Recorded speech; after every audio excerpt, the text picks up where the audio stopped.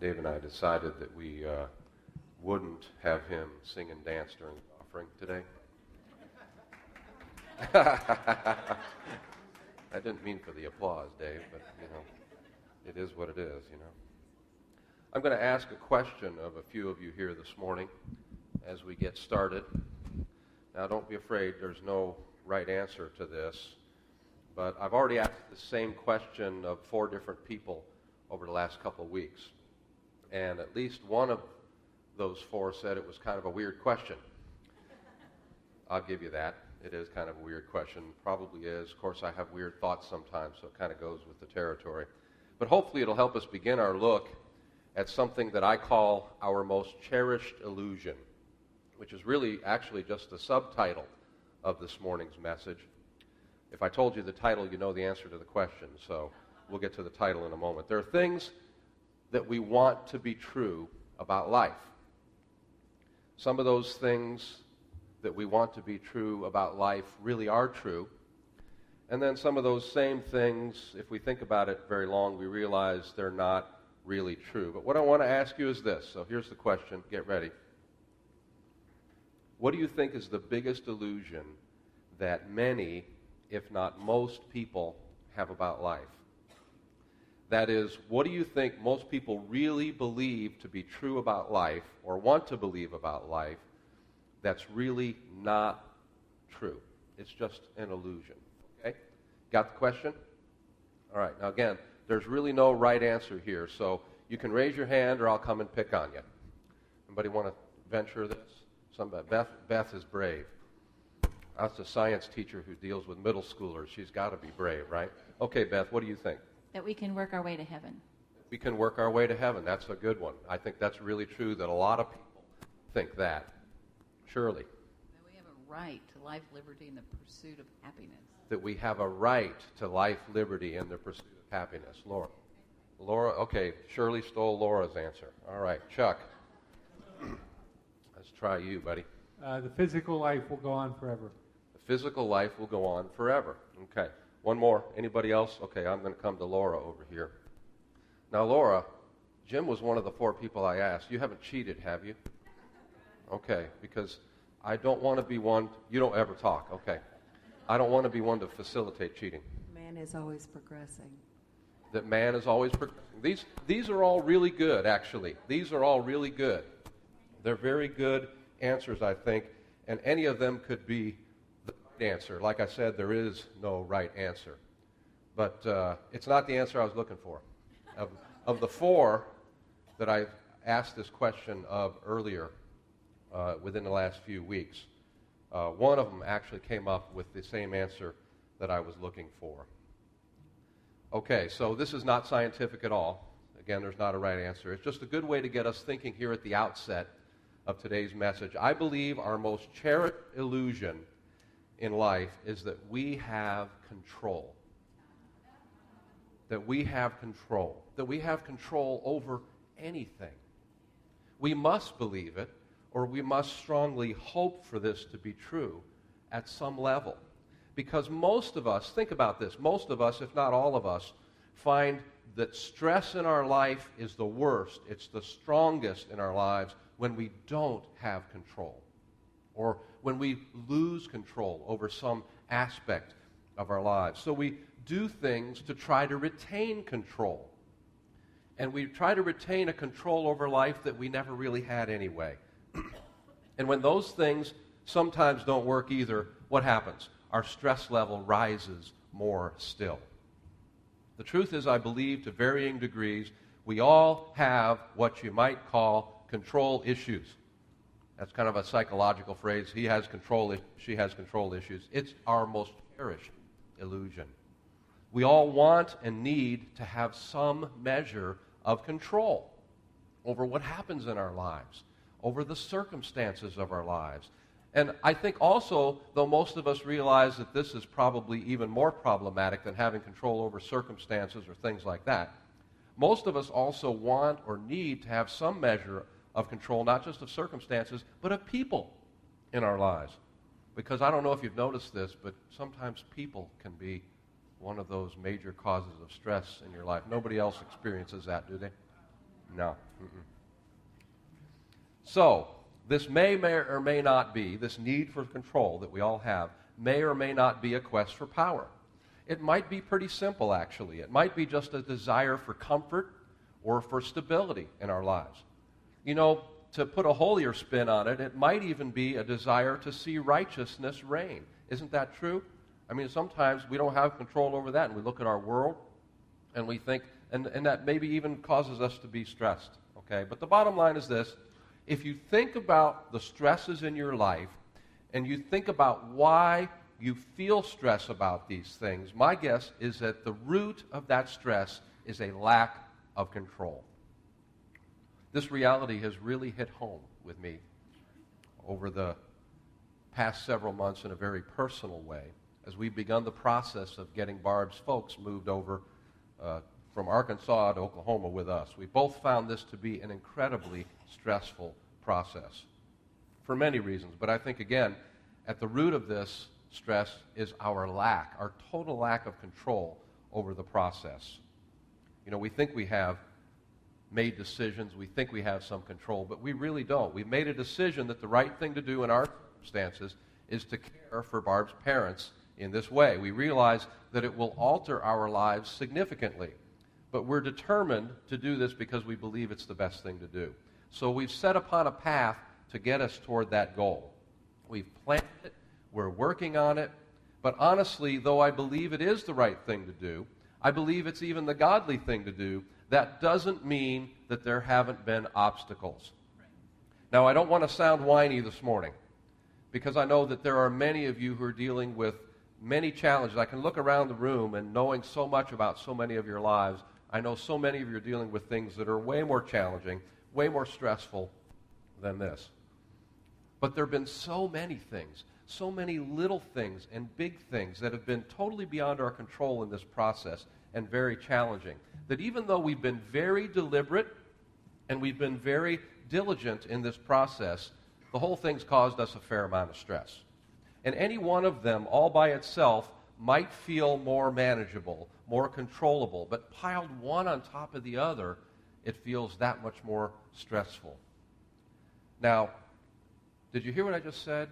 We've kind of just unveiled the problem with my attitude and my perspective on control, even in how I just phrased this.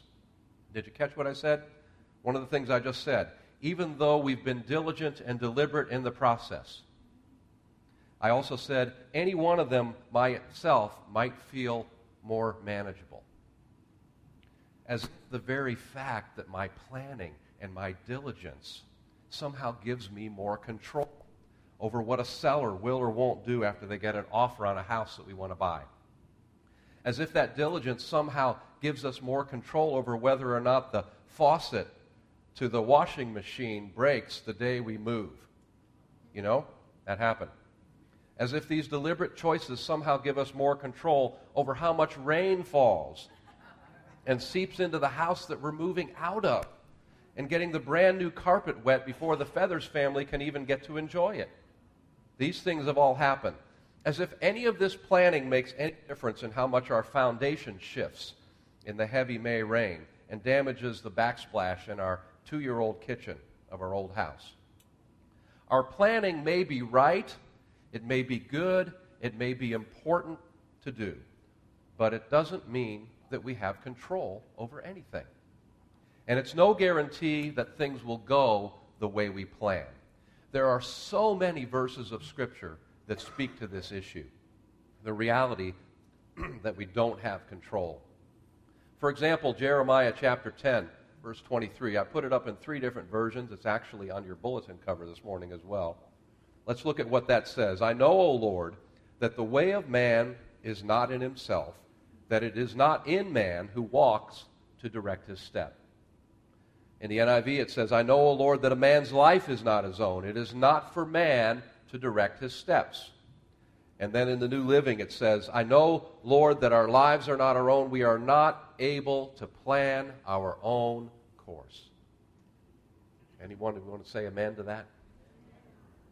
Proverbs 19:21 says, many are the plans in the mind of a man, but it is the purpose of the Lord that will stand. the purpose of the Lord will stand. Now, honestly, for us, that's kind of the tough part, isn't it? What is the purpose of the Lord in some of these things? When I have to spend more money than I'd planned to spend to get a plumber, or when I plan to spend money I didn't plan to spend to get new carpet, or to hire a structural engineer to address the foundation movement, or even to replace a silly roller blind that fell off the wall the day we moved into the new house, and it doesn't work anyway. What's the purpose of the Lord here? I know that it's His money anyway. Barb and I have been quoting from Job quite a bit. The Lord gives and the Lord takes away. Blessed be the name of the Lord. We've quoted that to each other a lot over the last month or so. Truth is, I have no control. I have no control over these things, or for that matter, over anything. And thus, I'm stressed. And on those occasions when I can discern the purpose of the Lord, sometimes we can. Not always, but sometimes we can. It may make the stress a little easier, but not necessarily. Sometimes it makes it harder. So we see that our desire for control, and we see the reality in our daily lives that we don't have control. There are so many passages of Scripture that address this theme of our lack of control, and on the other, the good part of this, God's total control.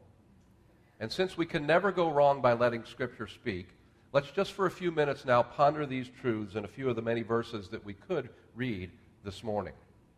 Let's look at Proverbs chapter 20, verse 24. A man's steps are from the Lord. How then can man understand his way? Let me read it in a couple other versions. The NIV says, a man's steps are directed by the Lord.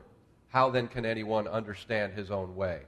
And the New American Standard says, man's steps are ordained by the Lord. How then can man understand his way? So we see those three different ways of looking at it. Seeing the word ordained really gives us a pretty clear picture, doesn't it? Verse 24 emphasizes the mystery of divine sovereignty. A person makes his own decisions and is responsible for them. That's true. We are responsible for our decisions. But paradoxically, God directs the steps of each. This paradox demonstrates the limitations of human discernment. If a person does not fully comprehend the pattern of his own life, how can he be competent to judge others? We see similar ideas in Psalm 37, verse 23, where it says, the steps of a man are established by the Lord. So here's what we've learned about the steps of a man. That's the way we live, okay? That's the path that we walk. We've learned that they are from the Lord, that they are directed by the Lord, that they are ordained by the Lord, and they are established by the Lord. Do you see a pattern of developing here? Do you see any place where we have control, where we establish, where we ordain, where we direct? The Word is abundantly clear on this theme of God's total control. His sovereignty, His providence over people, over nature, over all. We read even in Proverbs 21, verse 1, the king's heart is a stream of water in the hand of the Lord. He turns it wherever He will.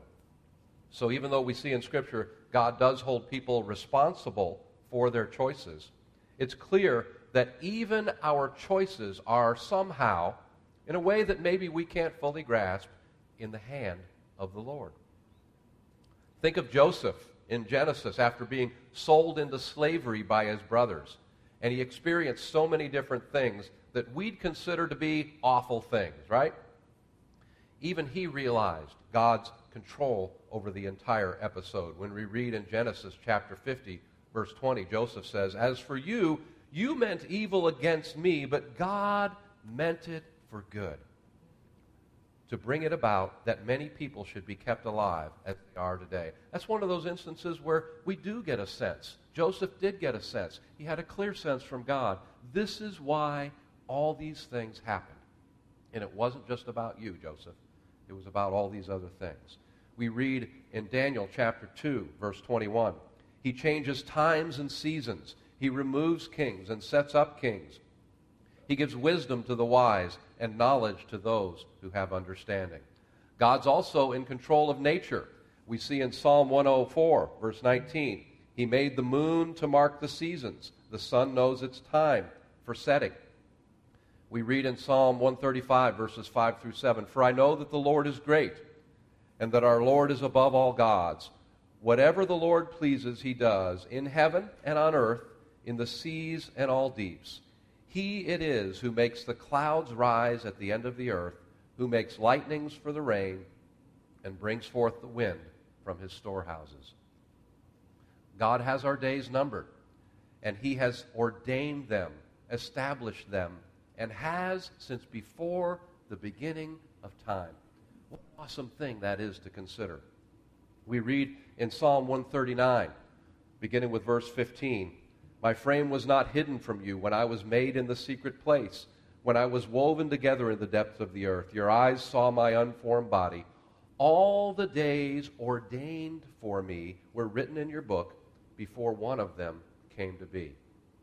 There we see that word again, ordained.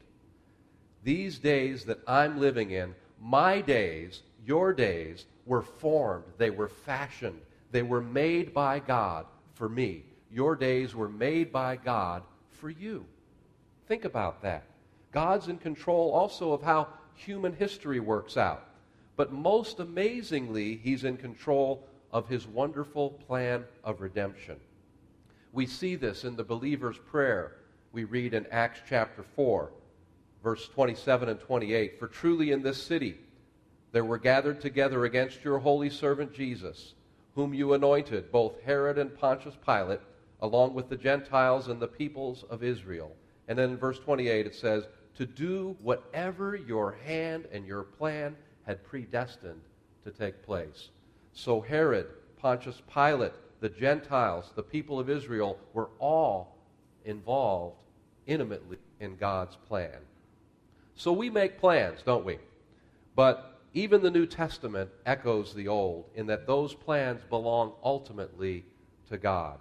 We read in James chapter 4, verses 13 through 15, "Come now, you who say, today or tomorrow we will go into such and such a town and spend a year there and trade and make a profit. Yet you do not know what tomorrow will bring. What is your life? For you are a mist that appears for a little time and then vanishes. Instead, you ought to say, if the Lord wills, we will live and do this or that." I always hear Dory Shupak saying that. Whenever I say, "Dory, we'll see you next week," I say, "Lord willing," you know. So Dory does that. Fortunately, think about this, we don't serve a despot. We don't serve a despotic, dictatorial ruler, an evil dictator. Eric Little's dad, you remember Eric Little, the Olympic runner in Chariots of Fire? Well, he said God may be a dictator, and he said, but he is a benign, loving dictator.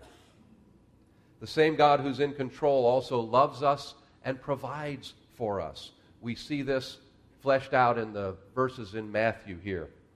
"Look at the birds of the air. They neither sow nor reap nor gather into barns, and yet your heavenly Father feeds them.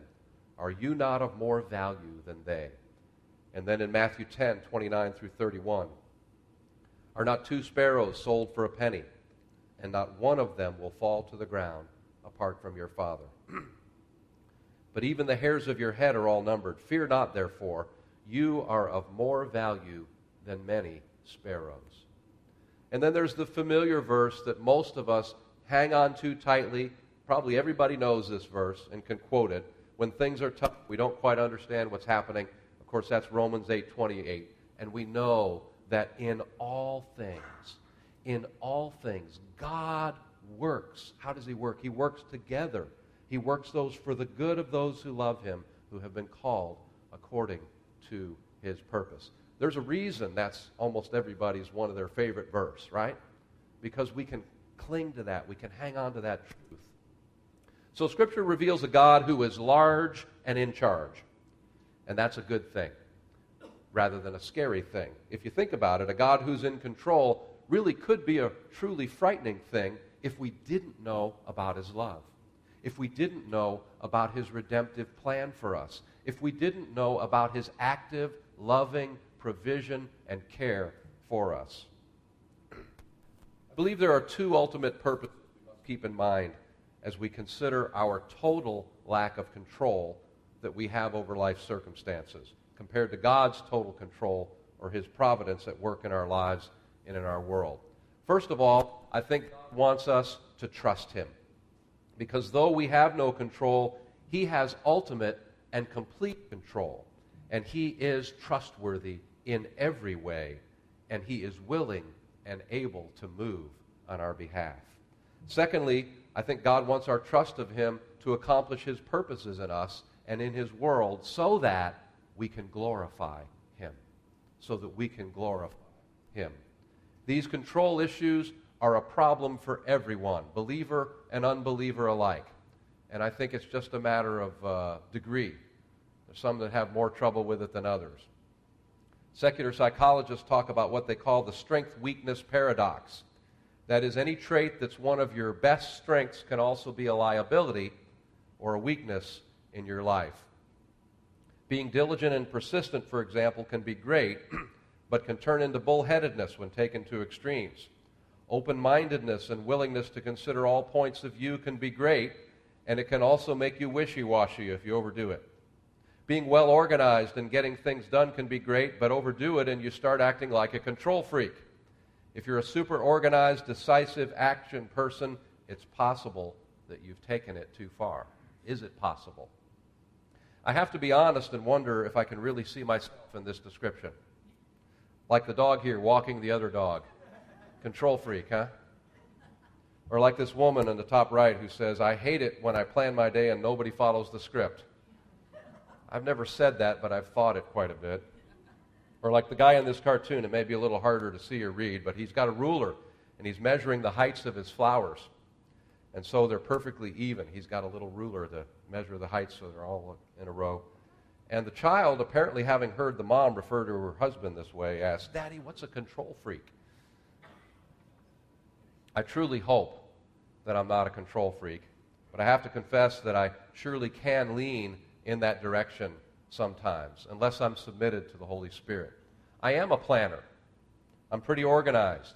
I do like it when things go according to my plan. Nothing wrong with that, but I do have to watch myself lest that strength, I think it is a strength, of planning and organization become a freaky need to control.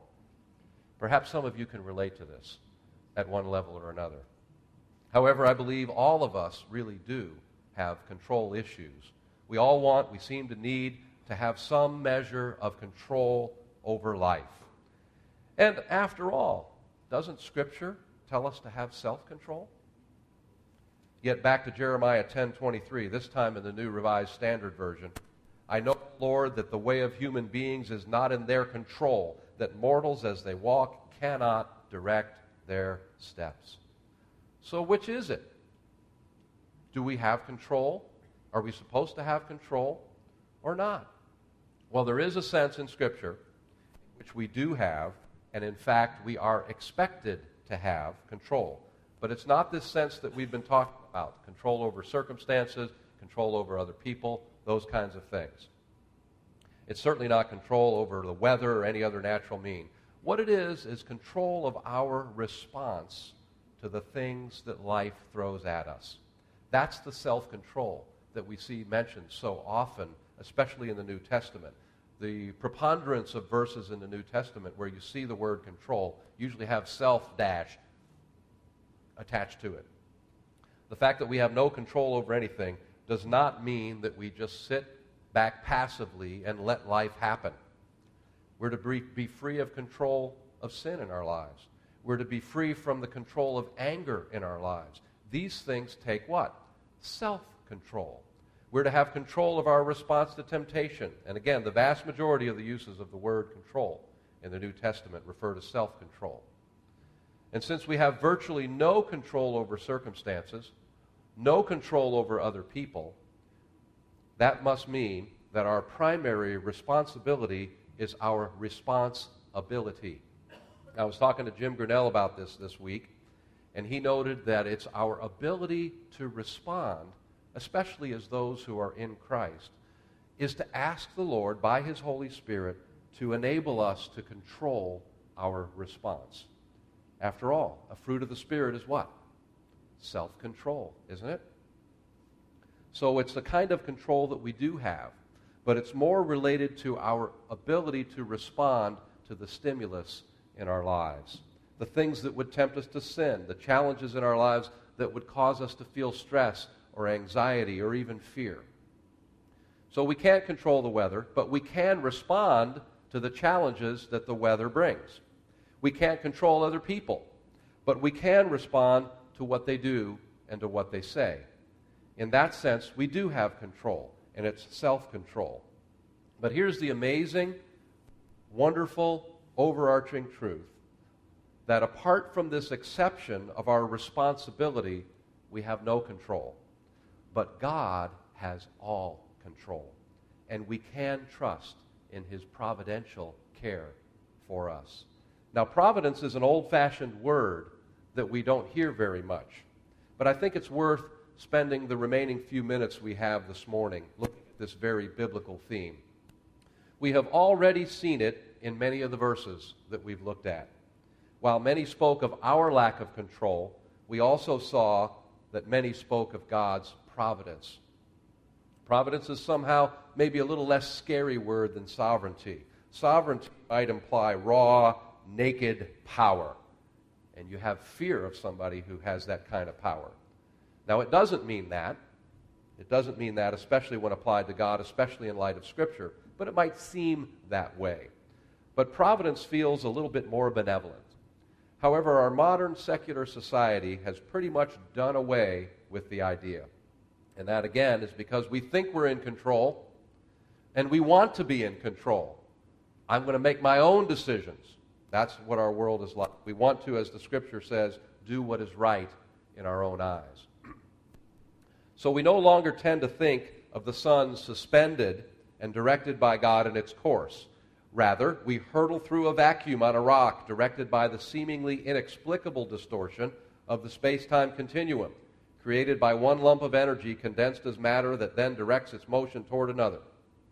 Now, 21st century sensibilities dismiss the idea of an overruling God in preference to self-direction. Don't we see that that's true? Healthy, wealthy, intelligent, capable humans take responsibility and control of their own future through education, insurance, prudent financial investments, savvy work choices, and the occasional international holiday. Christianity seems to have outgrown providence.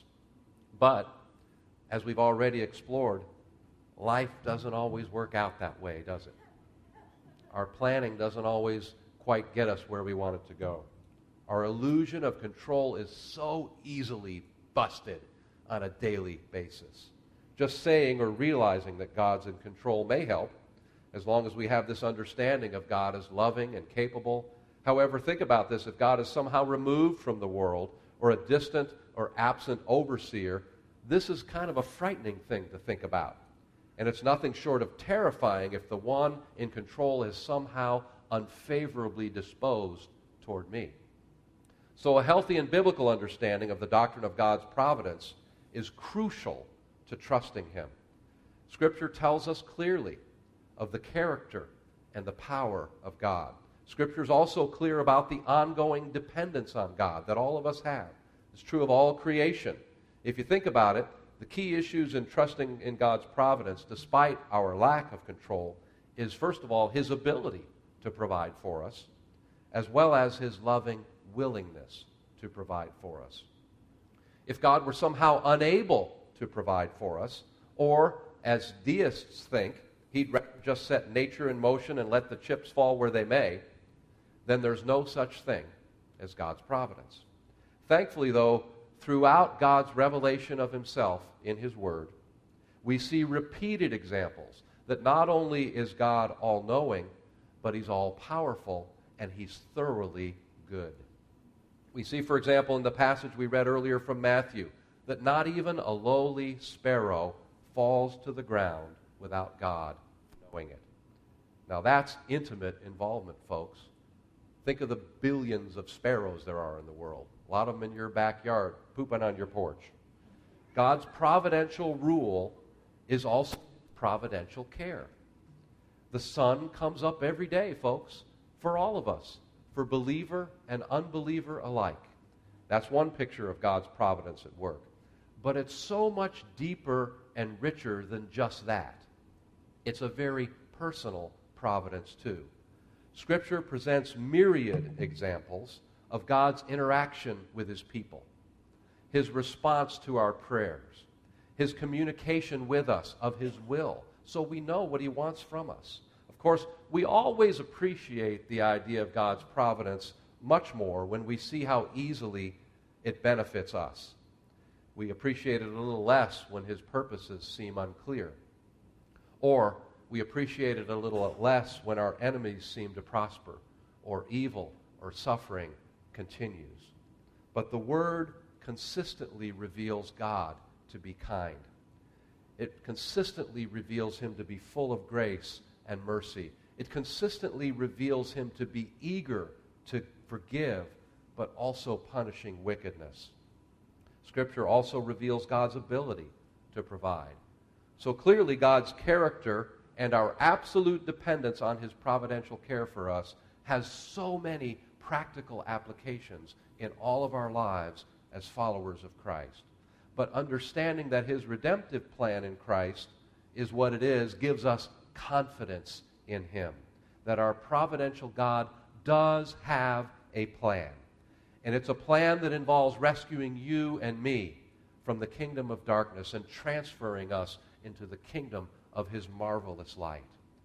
Though we have little control over life's circumstances at all, again, we can choose how we respond.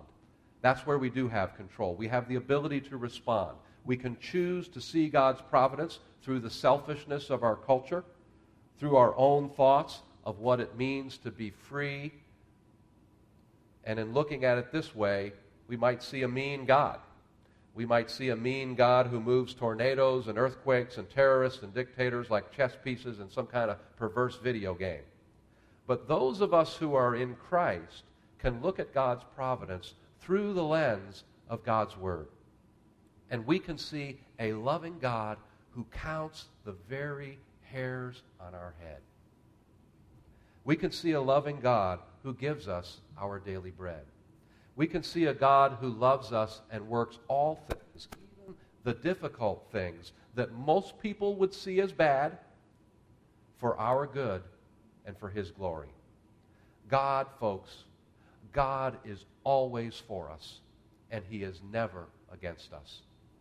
That includes everything that he providentially brings into our lives, whether we understand it as good today or not.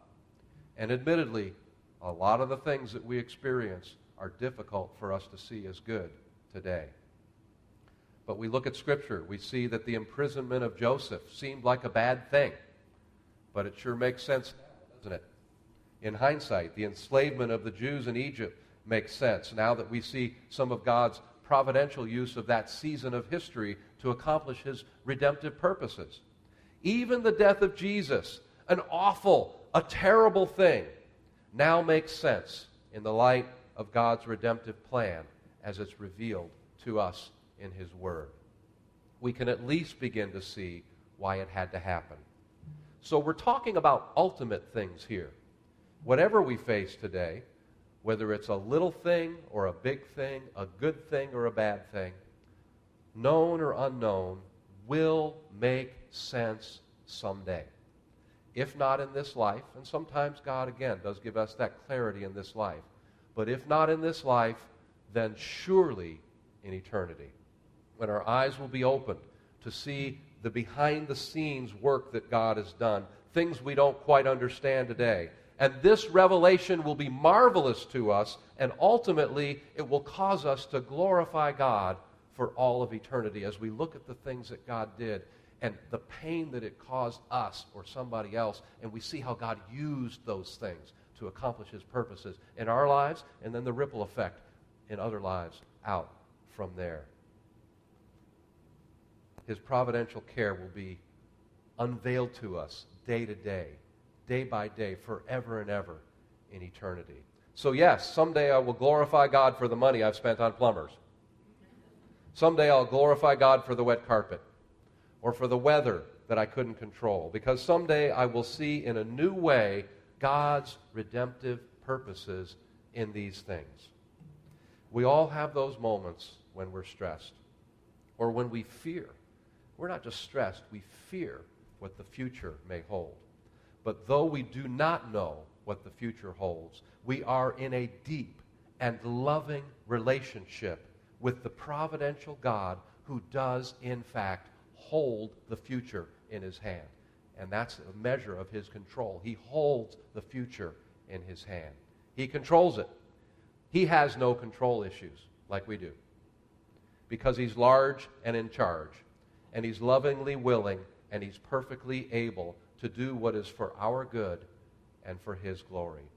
And he's the one to whom we can release our control issues that all of us have, let go, trusting him with all of life's circumstances, because he is indeed working, as it says in everybody's favorite verse, Romans 8:28, working all things for our good. Amen?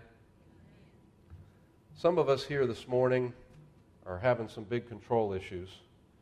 And if you are, and it's causing you either a lot of stress or maybe some fear, I just want you to stand now, and I'm going to pray for you even as I pray for me.